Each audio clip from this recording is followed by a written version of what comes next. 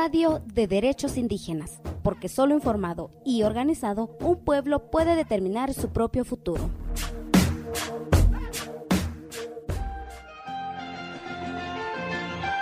El Foro Permanente para las Cuestiones Indígenas de la ONU es un evento que se realiza cada año con la participación de estados, organizaciones y representantes de pueblos indígenas para examinar durante 2 semanas cuestiones relacionadas al desarrollo económico y social, la cultura, la educación, la salud, el medio ambiente y los derechos humanos.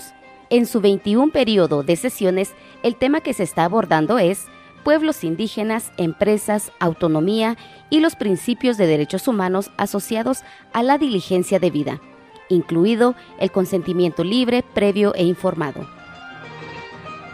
Ángela Cachayana, representante de la Coordinadora de Organizaciones Indígenas de la Amazonía en Brasil, nos platica sobre las comunidades en aislamiento en esta región, a través de una entrevista realizada por nuestra colega Aveshnim Corti. Antes, escucharemos a Elson Karenak, activista indígena en Brasil y miembro de Cultural Survival, quien brevemente nos pone en contexto sobre estos pueblos en aislamiento. Atualmente no Brasil, se tem registro de mais de 114 casos de indígenas isolados, principalmente na região amazônica.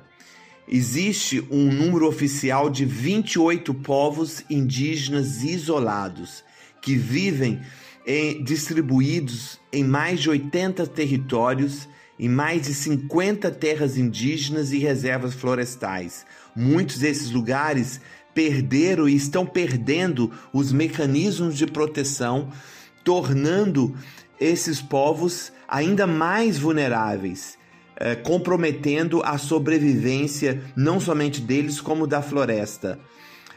A terra indígena Vale do Javari, por exemplo, é a região que se concentra a maior parte de povos isolados em todo o mundo e está sendo constantemente alvo de organizações missionárias e garimpo tentando entrar e invadir essas terras.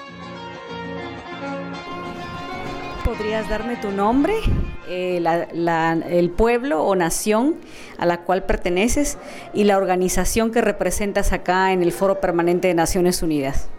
Sou Ângela Cachuyana, do povo Carriana, da terra indígena Cachuyana Tunayana, no estado do Pará. Sou membro da executiva da Coordenação das Organizações Indígenas da Amazônia Brasileira, COIAB.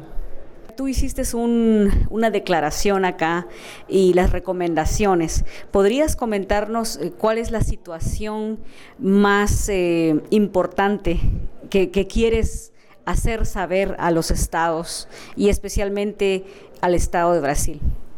Nessa sessão do fórum, o nosso destaque enquanto lideranças indígenas da Amazônia foi sobre a situação de violação dos direitos dos povos indígenas isolados e de recente contato na Amazônia.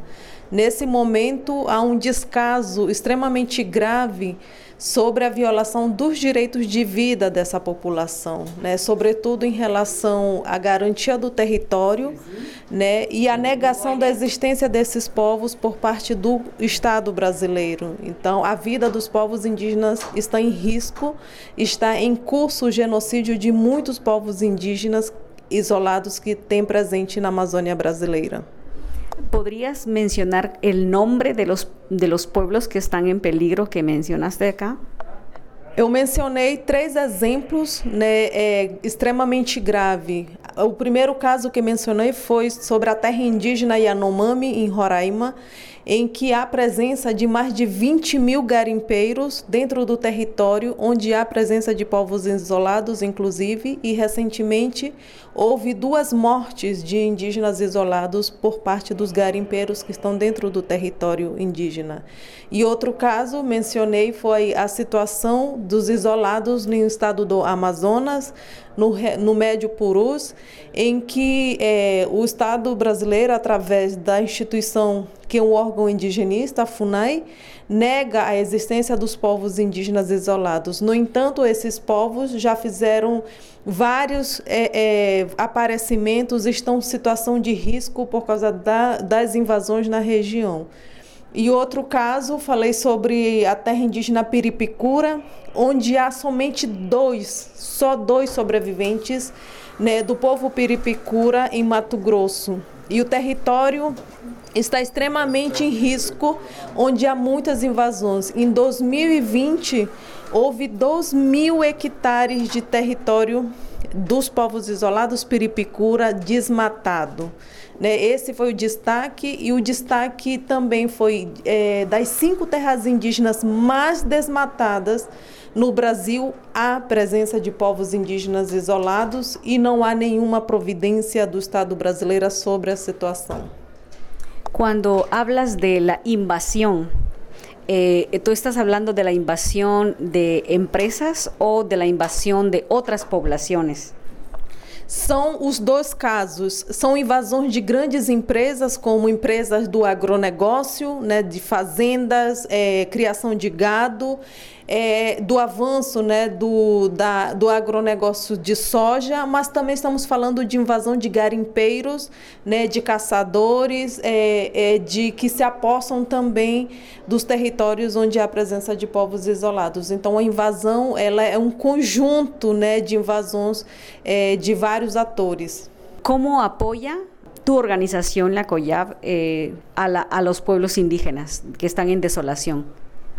A COIAB é a maior organização indígena que atua em 9 estados da Amazônia brasileira, que tem um papel fundamental, né, de defender os direitos dos povos indígenas, sobretudo na questão do território, mas nós temos atuação também de fortalecimento das organizações locais que tem um papel fundamental de fazer os monitoramentos das situações na região, de fazer as denúncias e trazer informações. Então, nosso trabalho é vigiar, denunciar, mas também proporcionar em algumas regiões a possibilidade das comunidades fazerem monitoramento. Muchas gracias. Muito obrigada. Cuéntenos qué desea escuchar sobre derechos de pueblos indígenas. Búscanos en Facebook y Twitter como CSORG72.